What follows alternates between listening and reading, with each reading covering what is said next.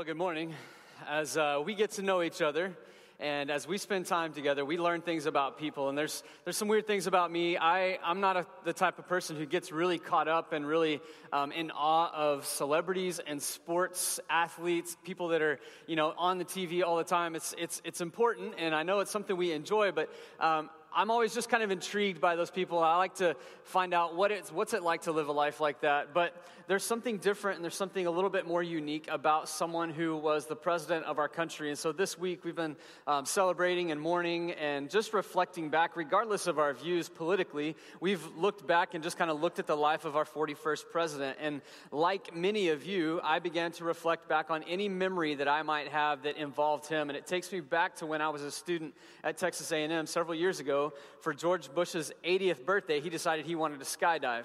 And so my roommate and I decided we were going to watch this. It was supposed to be some big, huge event. And both of us being small town guys, we show up on the day of the event. And I was immediately awed and wowed by the size of the crowd. I mean, it was insane how many thousands of people had come out to watch this guy jump out of an airplane. And not just the crowd, but the police presence, the Secret Service, the fact that George Bush rolled in on a train. That's obviously something that was important to him.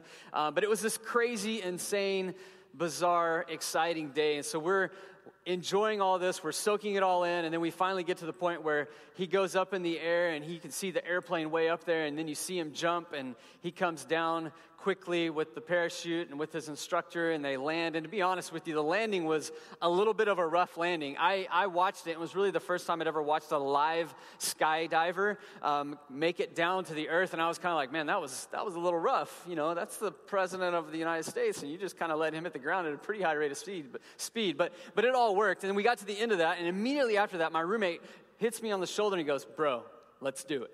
Let's go skydiving. And I'm like, you can go eat rocks. Like, I'm not jumping out of a perfectly good airplane that's intended to safely return me back to the earth. Why in the world would you want to jump out of an airplane? I'm like, no, bro, I'm good. And he goes, come on, dude. He's like, it's not even that big of a deal. He goes, the first time you go, you're going to be strapped to the back of somebody. And I said, oh, cool, because that's normal. I mean, anytime you do something for the first time, it's like, oh, hey, I need to strap to you. I'm going to learn how to swim. Can I just strap onto you while we learn how to swim together? Your mom doesn't send you out with your friends and say, hey, make sure you're strapped to a buddy tonight as you go out and have fun. That's just not what we do. I mean, what difference is that going to make when you're falling at a high rate of speed from an insane altitude? You're going to go from being somewhat of a grease spot to just a little bit bigger grease spot as you hit the ground. Like, I don't get that. Why would you do that? And I'm asking some of you that question this morning because some of you have done that. You have jumped out of a perfectly good airplane with a large, oversized napkin and some rope tied to your back. And I just don't understand it. Other than maybe drug use, I don't know why you would do that. Now, some of you, I give you a pass. Because you've been in the military, you decided that was something you wanted to do to help protect our freedom and to serve our country, and that was part of the requirement. And so I give you a pass, but the rest of you, I'm a little concerned. And I know what some of you are thinking right now. You're like, hey, has he seen the video of one of our pastors, Laura, jumping out of a plane? And the answer is yes, I've seen the video, and I'm concerned, and I'm praying deeply for her. But why would you do that? Why would you jump out of a perfectly good airplane? The reason is because you have seen and you have heard enough to give you confidence that parachute is going to safely return you to the ground. And for some of you, you've done it multiple times, and every time you do it, your confidence grows. You believe more and more in that parachute on your back when you get to the point, you actually will do it all by yourself. You're not worried about being strapped to somebody else. But if you got to the top of the sky and you're about to jump and the instructor says, hey, 4 out of 6 have made it. May the odds be ever in your favor. Like, nobody's jumping in that moment. And with that in mind, I want us to dive back into this I Am series in week 5 and begin to understand what this all means for us. Because up to this point, we've been looking at the first 3 chapters of Ephesians.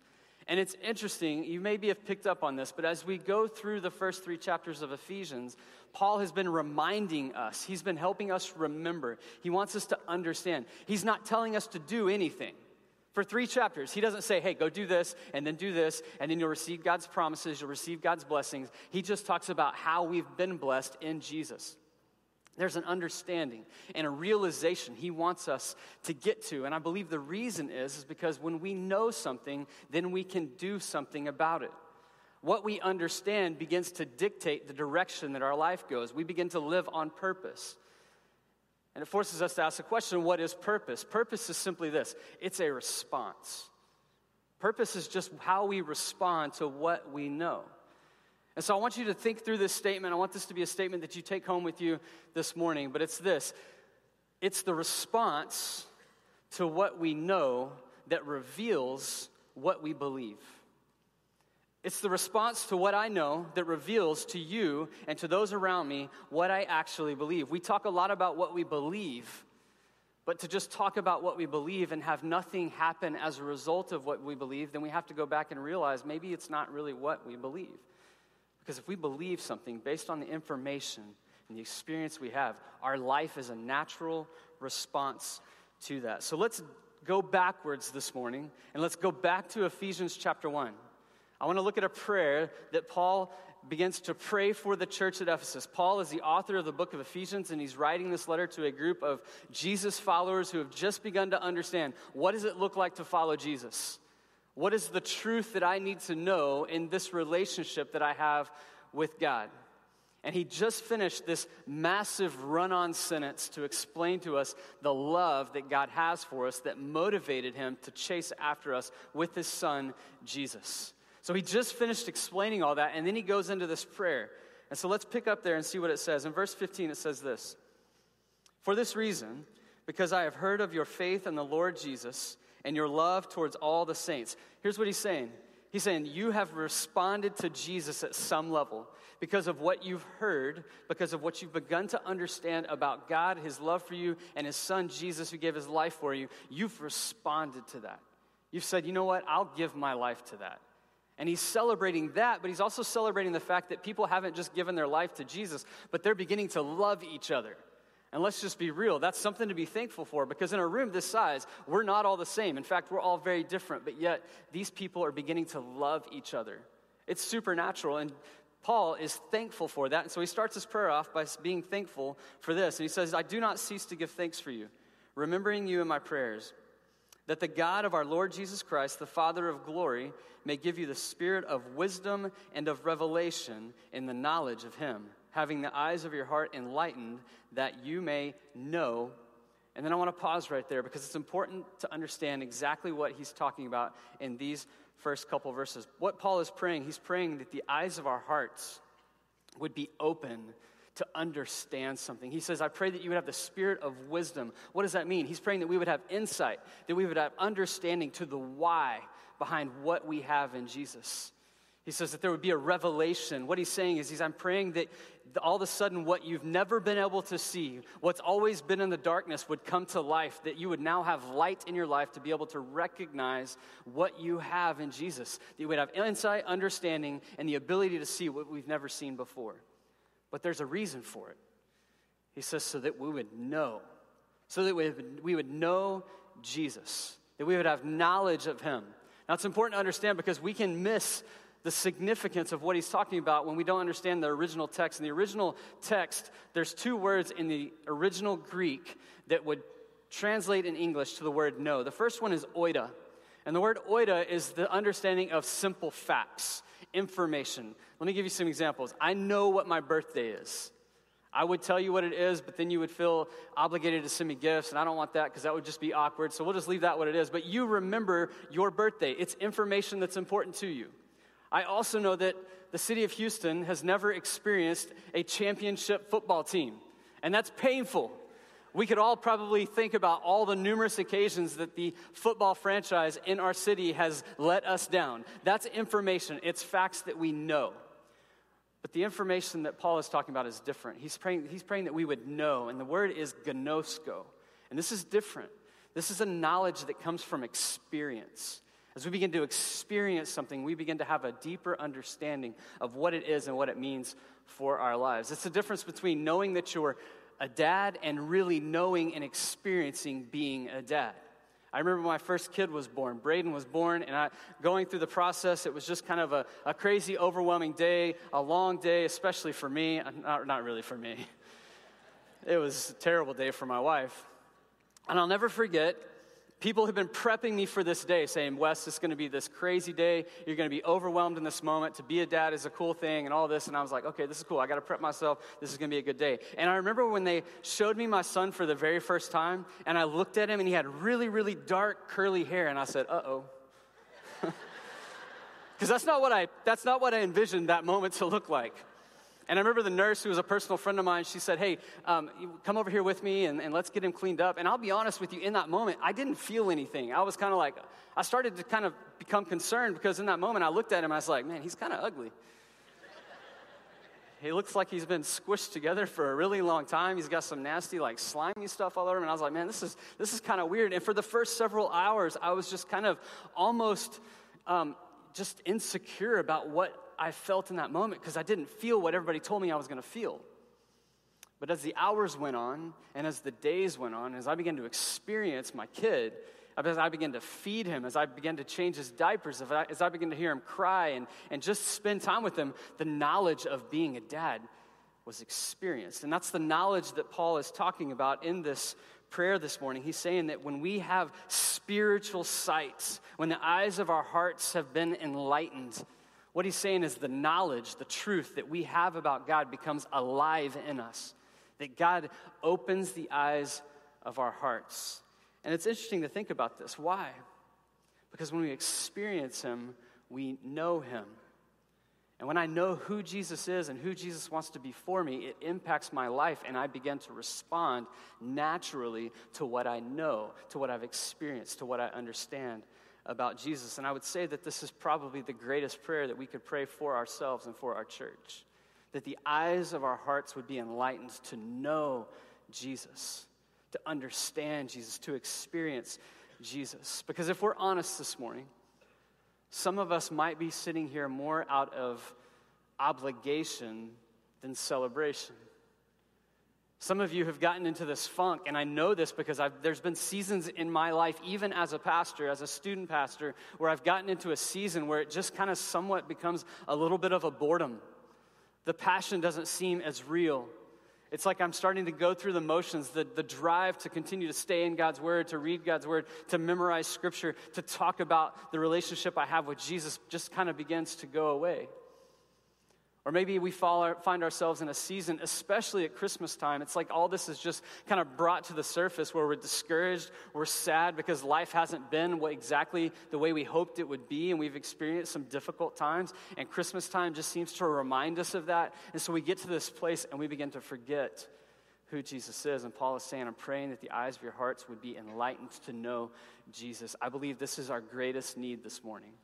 It's our greatest need individually, but it's also our greatest need as a church. And as we begin to understand this, as God begins to open the eyes of our hearts, because only he can do it, something begins to happen. And Paul begins to progress through this prayer. And as we read this prayer, we begin to understand exactly what it is. We begin to understand what we begin to know as he opens the eyes of our hearts. The first thing is this: I know my future. As I begin to see, as I begin to know and understand who Jesus is and who Jesus is for me, I know my future. Look what he says as he continues on. It says, in order that you may know the hope to which he has called you.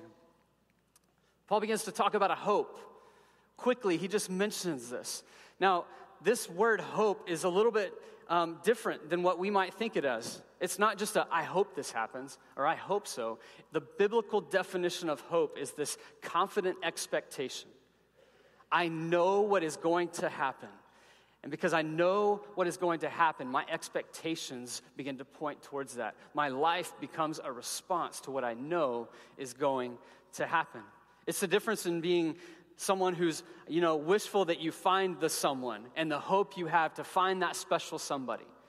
We go to high school and middle school camp every single summer, and many students get on that bus hopeful that they'll find that summer camp crush. But it's different when you're actually engaged to that special someone. It impacts your life differently because there's a different kind of hope. There's a different type of anticipation, expectation for what is to come. It begins to reshape your life. No longer are you thinking just about yourself. Dudes, we have to start thinking, she's going to want 25 different pillows on the bed because that's what looks good. You care about your one. She wants 25. It changes us. It begins to reshape our minds. And Paul is trying to help us recognize this because it begins to affect the response of our life. When my wife and I were dating, there was a period of time where we were in a long-distance relationship. I was still in College Station. She had moved up to Fort Worth to begin her master's degree at a conservative Christian seminary. Now, a single, young, attractive female stepping foot on a conservative Christian seminary campus is noticed, if you know what I'm saying. The guy-to-girl ratio wasn't ideally in my favor as my girlfriend moved to Fort Worth. And so I had to do something in that moment. When I would go visit her, I would make promises to her, and I would say, hey, listen, Brandy, we're going to see each other next weekend. I'll be back next week. I'll be back in 2 weeks. Why did I do that? Because I wanted her to have confidence that I was going to return, because I knew all those other scrubs were going to be coming and checking her out, and they were going to be asking her to study. They were going to be asking her to spend time with them, and I wanted her to have a confident expectation of my return. Now, she had a choice to respond in that moment. And why did she respond the way that she responded? Because she knew me. She trusted me. She understood me. She understood the relationship and the love that I felt for her. And so her life was a response to the hope that I was going to return. And listen, I quickly got there and I quickly put a ring on it. I'm not taking any chances. This is the hope, this is the expectation. And the reason is because as we go through life, there are times where we find ourselves in situations, in cycles, where sometimes temptation becomes debilitating. And Paul knows that when we recognize the hope we have, what is this hope? It's the summation of all things in Jesus.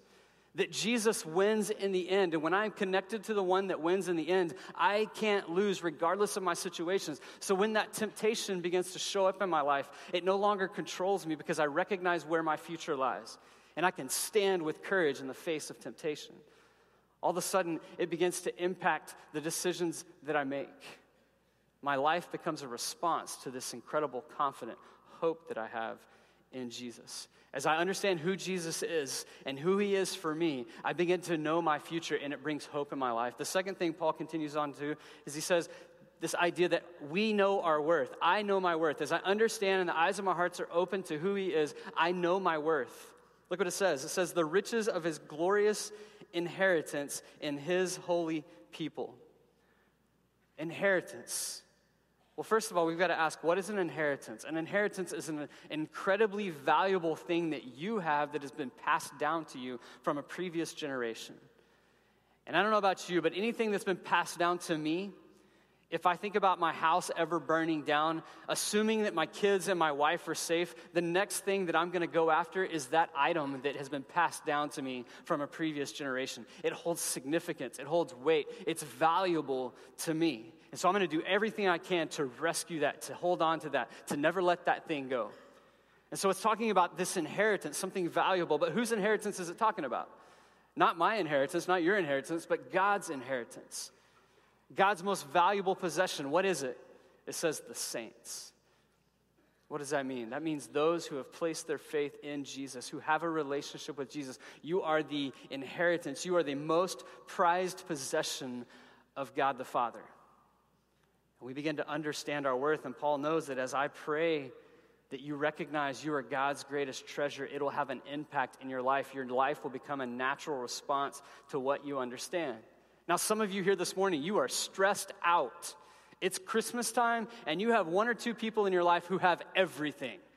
But you, out of obligation, have to buy them a Christmas present, and you are stressed out to the point you're like, I don't know what I'm going to do. What in the world am I going to get him? He has it all. What in the world am I going to get her? She has everything. I don't know what to get them. I mean, imagine if you had to get Jeff Bezos, the richest man in the world. I mean, he's got his own space rocket launch pad in West Texas. He could own a country if he wanted to. He's got everything. What in the world do you get him for Christmas? It's like, hey, Jeff, man, I got you a TV. He's like, oh, thanks, I appreciate that. I'll let my dog put it up in his doghouse. Like, what do you get this guy? Well, consider God. God has everything. He has the ability to create anything. But there was one thing he didn't have. But he did everything necessary so that he could have that. But there's a decision you and I have to make when we realize that he sent Jesus to give his life so that we could have that relationship with him, so that we could be his most prized possession. As we see that, we understand that, it begins to impact our worth. Because you see, everything we say or do is oftentimes driven by our insecurity that we matter. I see this when students often, I see students who begin to lower standards or begin to step into a certain direction in their life, not because that's ultimately what they want, but what they think is as they step in that direction, they begin to lower their standards to maybe date him or to date her. They feel like maybe their life will carry more weight, that their life will matter a little bit more, that they'll have more value and worth in the lives of the people around them. And eventually they find themselves in a place where they are so far down this road, they begin to think, how in the world did I get here? This is never what I wanted my life to look like. And the result, the reason, the response of all those decisions was simply the idea that my life doesn't matter. We can wear ourselves out, guys especially, trying to make someone else proud, to try to show everybody that I am good at what I do. And sometimes it's to prove a father wrong, it's to prove an older brother or an older sibling wrong. And we continually try to elevate ourselves because we have this yearning in our life to know that we matter and that our life carries weight. And Paul knows that the more we know Jesus, the more we experience and understand him, then the more confident we can walk in how valuable we are. The question is solved. But God has to open the eyes of our hearts in order for this to happen. Maybe you grew up in a home, and that wasn't the reality for you. You feel like you had to fight to have any worth. There's a God who loves you. There's a God who believes you are worth everything, even the life of his son. And he wants to flip the script of your life because you've been chasing after so many things to try to find weight, to try to find glory, to try to find what matters in your life so that your life will matter. And God's saying, hey, just let me open the eyes of your heart to see the worth that you have in my eyes. And when you do that, your life begins to flip. You begin to walk with a different confidence, with a different security. As we continue to understand who Jesus is, Paul continues on in his prayer, and he's praying that we would see more and more and more. The next thing that I believe begins to happen as the eyes of our hearts are open to who Jesus is we know his power. Look what it says in verse 19. It says, in his incomparably great power for us who believe. That power is the same as the mighty strength he exerted when he raised Christ from the dead. What Paul is saying is as we begin to know and understand who Jesus is, we begin to realize and recognize that his power is accessible to us. But it's interesting because he describes his power in a very specific way. I mean, think about God. He can create anything, and he did create everything. There's over 300 billion stars in our galaxy. The average star has enough energy to power 1 trillion atom bombs every single second. You and I can agree, regardless of how knowledgeable we are in science, that that's a lot of power. I mean, that's insane. And he could have said the power that was on display in the creation of the world or in the creation of the universe. But it's not. He actually talks about something different. He talks about the power that was displayed when God raised Christ from the dead. He's talking about the power that made the ability for Jesus to walk out of the grave flawless possible. Why does that matter? Because he doesn't want us just to know that God is able to create something good from nothing. He wants us to see that God can take something that's broken, something that's busted, something that's not good, and he can turn it for good. And that's important for you and I to know this morning. Because every single one of us have elements in our lives that have been touched by the decay of life, the decay of brokenness and dysfunction that we experience in this broken, dying world. I mean, think about some of the destructive emotions that you experience and that seem to just continue to cycle themselves through your life. There's jealousy that just rages out of control sometimes. You feel the need to always be in control. And so it leads your life and it leads the relationships you're in and sometimes breaks up the relationships you're in. There's this destructiveness that just seems to be part of who you are. Or maybe you begin to reflect back on just your family dynamics and your family DNA and the genetics that you've been born with. And you begin to look back and you think, man, God has great plans for us, but I'm not sure how great his plans are for me because as I look back over the patterns in my family history, it's not good. So how in the world is it going to change for me? Or maybe there's an addiction, there's a substance, there's an activity, there's a tendency in your life that you are paranoid about. There's a yearning deep inside of you, and you've been praying that God would take it away for years, and you live in a constant fear that one day it's going to rise to the surface and you're going to break every promise that you've ever made to yourself and to those around you, and your life is just going to unravel. I believe that's the mindset Paul is praying into. He's praying that we would see God in a way, that we would recognize the power that raised Christ from the dead, and help us understand that all of those things that we allow to have power over us in our minds and in our life have no power over us. The power that raised Jesus from the grave has power over everything that we think has power over us. And he wants our eyes to see that. He wants our lives to become a response to that, because when that happens, it gives power to stand in the face of temptation. It gives power to have self-control. It gives you power to stand in situations where maybe you cowered in the past and you just kind of stepped back and said, you know what, I'm just going to kind of blend in. I'm going to be a chameleon in this area of my life. Paul believes that we begin to see this power and it begins to change us. The last thing that begins to happen as we know who Jesus is and we experience who he is we realize that I am purposed. I am purposed. There's a response, a natural progression in my life that happens when I have the eyes of my heart open to see who Jesus is. Look how he finishes off this prayer. He's talked about the power that raised Jesus from the dead, and it says, and seated him at his right hand in the heavenly realms, far above all rule and authority, power and dominion, and every name that is invoked, not only in the present age, but also in the one to come. And God placed all things under his feet and appointed him to be head over everything for the church, which is his body, the fullness of him who fills everything in every way. You see this progression that's taking place? Paul is praying that our eyes would be open, that we'd be able to see these things and our life become a response. And as he prays through this prayer, as this progression begins to move, he begins to talk about something bigger than just you and I on a personal level. You see, he talks about the power that's available to us personally. There's personal gain that's available to us as we know the power of Jesus. But then he begins to point to the purpose of that power, not just being for you and me personally, but it's the power that he is leading his church with. And he begins to use this imagery of the head and the body. And he begins to talk about Jesus being the head of the body. Well, you and I can't be the body by ourselves. What he's talking about, he's saying Jesus is the head. And we are the body, a group of believers who love each other and who love God and who are moving in a specific direction together with God's power going before us, going ahead of us, accomplishing what he wants to accomplish through his church. Not his buildings, but through his church. The people that gather together, potentially in a building, to do the work that he wants to do in the church. You realize what Paul is helping us realize this morning is the work that God wants to do in this world, he wants to do through his church. He's made his power accessible to people who love him and are walking arm in arm with other people who love him and love each other. And it makes an incredible difference. If you think back to the church at Ephesus, you begin to read and you begin to study the history of the church. And these people who most scholars believe, most church historians believe, when Paul wrote this letter, he was writing to a very small group of people.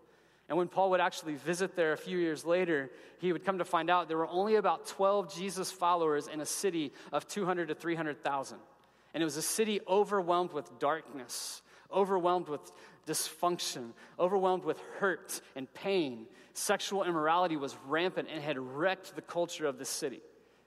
And so when Paul arrives, he finds 12 people who say, but we are devoted, we are committed to Jesus and what Jesus wants to be in us and who he wants to be through us.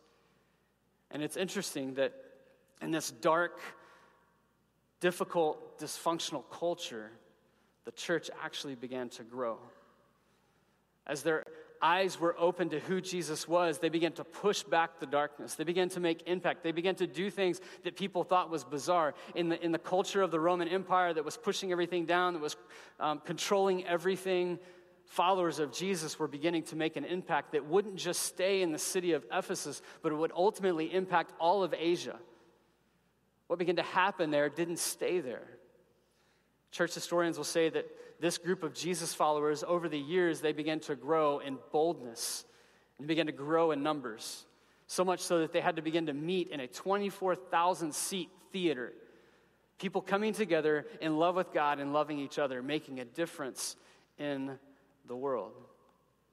God did some crazy things, and it's interesting as you go back and you read through the early church and things that were happening, their prayers were different. It changes the way we pray. We're not praying for God to bless us. We're not praying for God to give us more. What we're praying for is, God, give me boldness to stand in the darkness and to push back the darkness and to be who you've called me to be, because we understand who he is and we understand who he is for me and what he wants to do through me. Now, what's interesting about this letter is not necessary for the church at Ephesus anymore. But I believe that this prayer is critical for community of faith right now. Because we've been called with a purpose. We've been called to respond to who Jesus is. For us personally, but what he wants to do through us corporately. You know, a city begins to change when it sees the people of Jesus know who Jesus is. I believe an entire nation begins to change when it begins to see the people of Jesus know whose they are in Jesus. So my question for us today is, do you know him? Have your eyes been opened to who he is and who he wants to be in your life? Because the reality of that is the response reveals what I know and what I believe. It's important. So what we've done is we've thought through several ways to think about a response. We know Jesus. Because I know Jesus, I believe in who he is. I believe that he is for me. I believe that he's real in my life. Therefore, it demands a response. And so even with what we've heard this morning, as we begin to process and understand, it's demanding a response in our life. And so we've come up with some corporate ways for us to respond as a church to what we know, to what we've experienced, to what we understand about Jesus. And I want to walk you through several of those as we close this time together this morning. The first thing is simply this, and this is a personal, individual thing that we all will celebrate together, but it's this idea of baptism. What is baptism? Baptism is simply an external response to an inward commitment we've made because our eyes have been opened to who Jesus is. And for some of you, even this morning or over the last few weeks as we've been in this I Am series, your eyes have been opened. You've recognized a new identity that you have in Christ. And he is calling you to respond. And that first step to respond to who he is in your life is to simply be baptized. And I get the pushback. I hear the pushback. I've had conversations about this. People think, Wes, that's just kind of really bizarre. Why do I need to get into a pool of water and be baptized underneath the water and raised back up? It just doesn't make sense.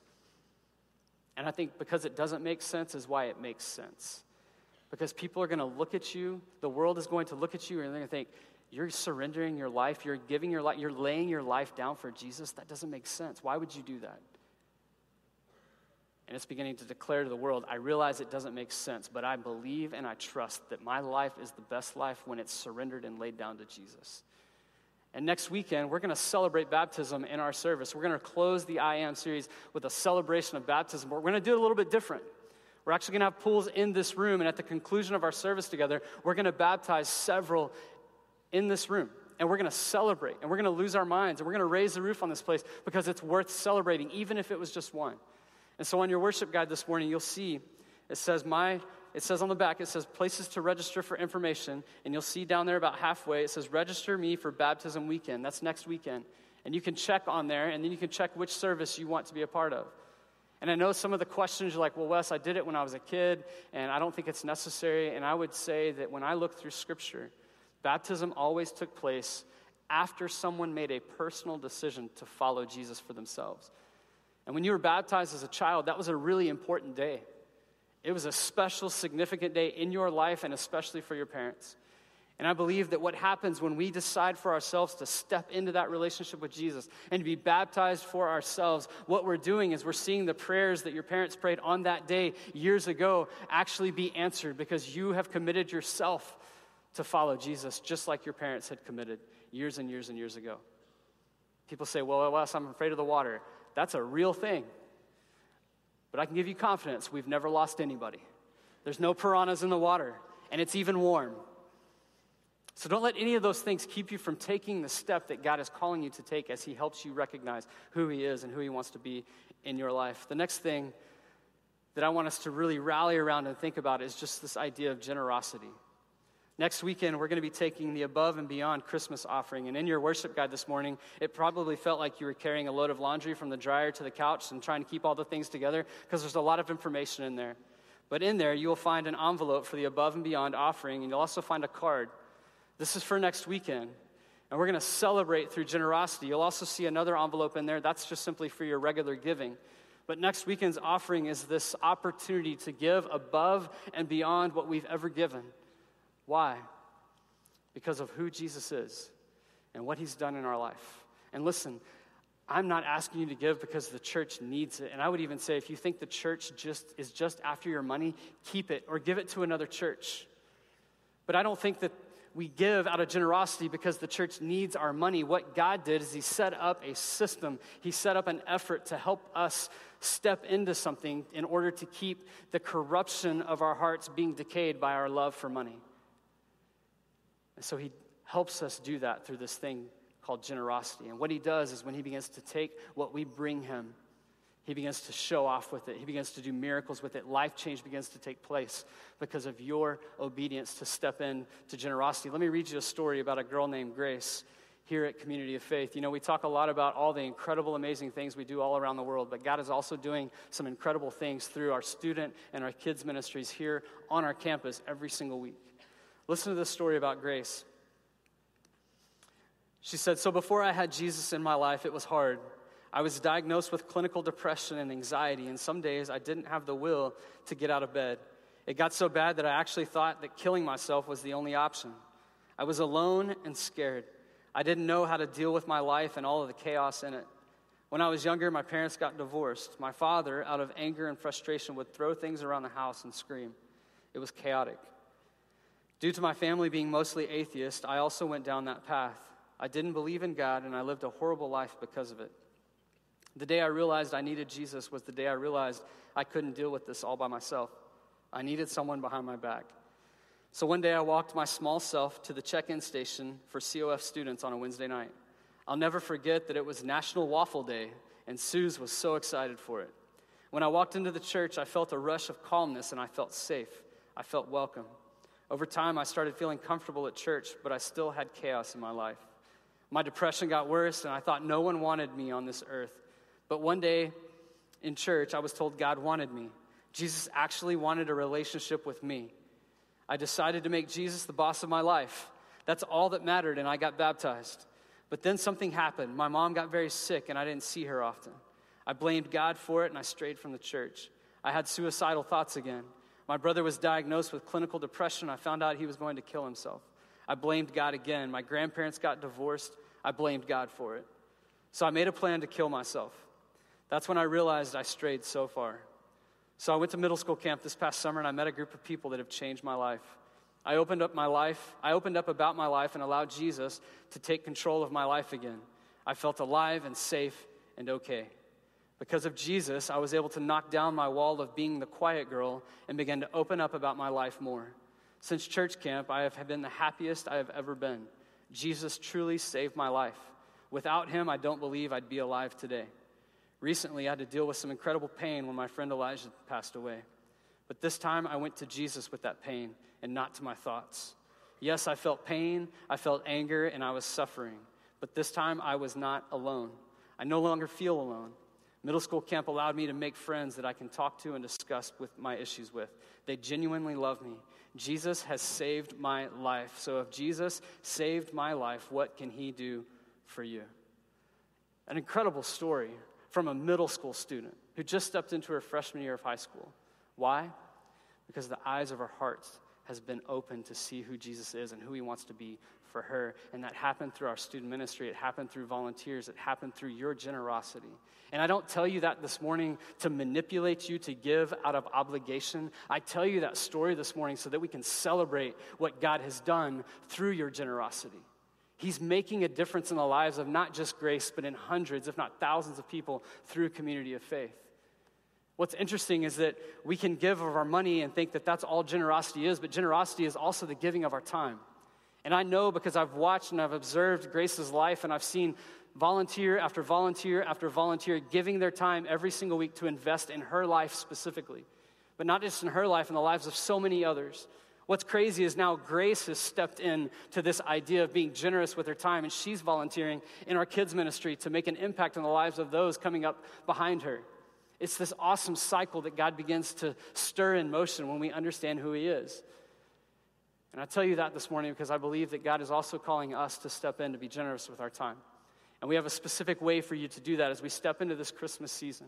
As we look forward to what God is going to do during our Christmas Eve services, we're inviting you because we need you, but because I believe you also need the opportunity to be all God has called you to be and all that he wants us to be as a church, to volunteer for the Christmas Eve services. So you'll see on the same response sheet a place to sign up. And I encourage you, I push you, I'm nudging you this morning to take a step into that.